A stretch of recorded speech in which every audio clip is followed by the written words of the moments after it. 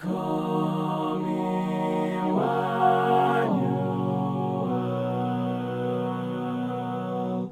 Oh, come, Emmanuel. This is our prayer and hope that Emmanuel, God with us, will come again into our lives. First Baptist Church of Athens offers these daily devotions for your Advent preparation. Music is an integral part of this season. Music of all kinds, new and old, secular and sacred, stirs and inspires us. In these podcasts, you will hear about music which is special to our storytellers.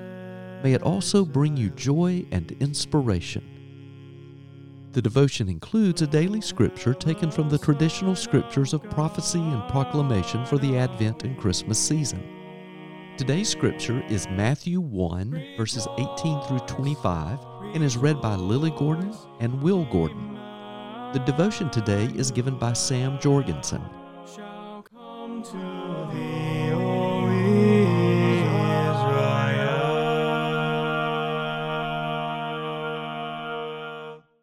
Now the birth of Jesus the Messiah took place in this way. When his mother Mary had been engaged to Joseph, but before they lived together, she was found to be pregnant from the Holy Spirit. Her husband Joseph, being a righteous man and unwilling to expose her to public disgrace, planned to divorce her quietly. But just when he had resolved to do this, an angel of the Lord appeared to him in a dream and said, Joseph, son of David, do not be afraid to take Mary as your wife, for the child conceived in her is from the Holy Spirit.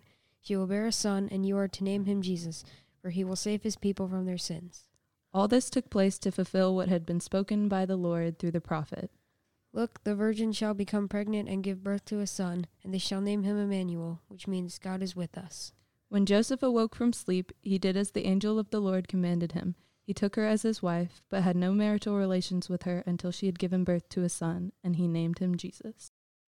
Listening to and making music has always played a significant role in my life, as it probably has in many of your lives.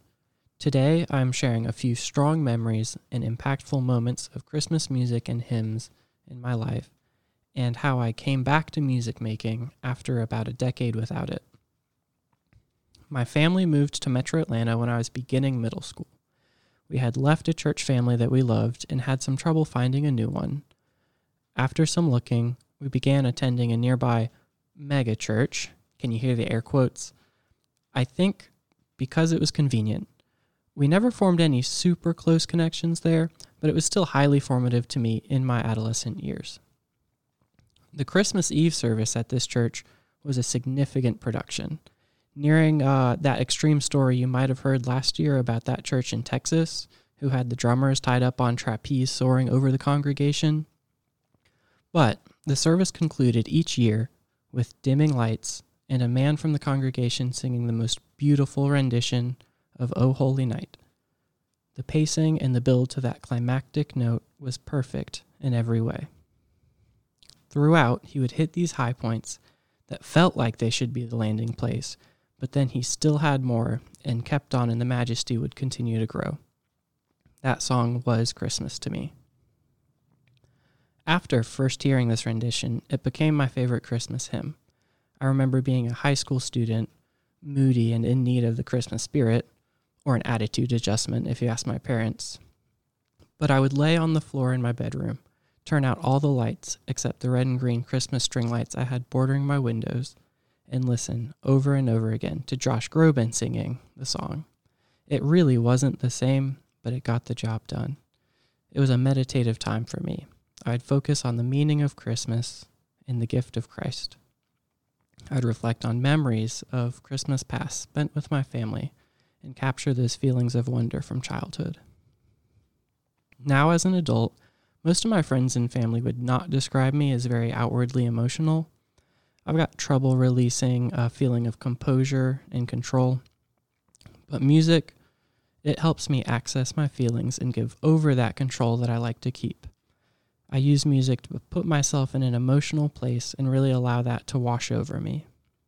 And now I can go back to that rendition of O Holy Night on YouTube, sometimes with only Christmas lights on in a dark room still. I've now built a catalog of Christmas hymns that I go to during Advent season.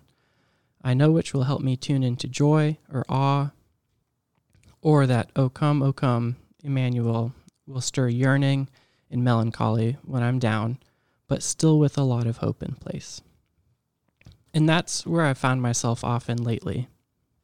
Last year, I was working to identify a missing part of myself, a creative and expressive part. But thankfully, Tom is always looking for more singers, so I joined the sanctuary choir just in time for Advent. And of course, O come, Emmanuel was one of the first hymns we sang together. It was just right. Sometimes he speaks in a still small voice, but sometimes everything is loud and clear. Haven't you ever considered how the Advent season magnifies those small feelings you know you've had for a while and calls you to address them? Let us pray. Heavenly Father, thank you for the gift of music and for providing us a way to deeply experience your creation through it. Rejoice, rejoice, Emmanuel shall come to thee.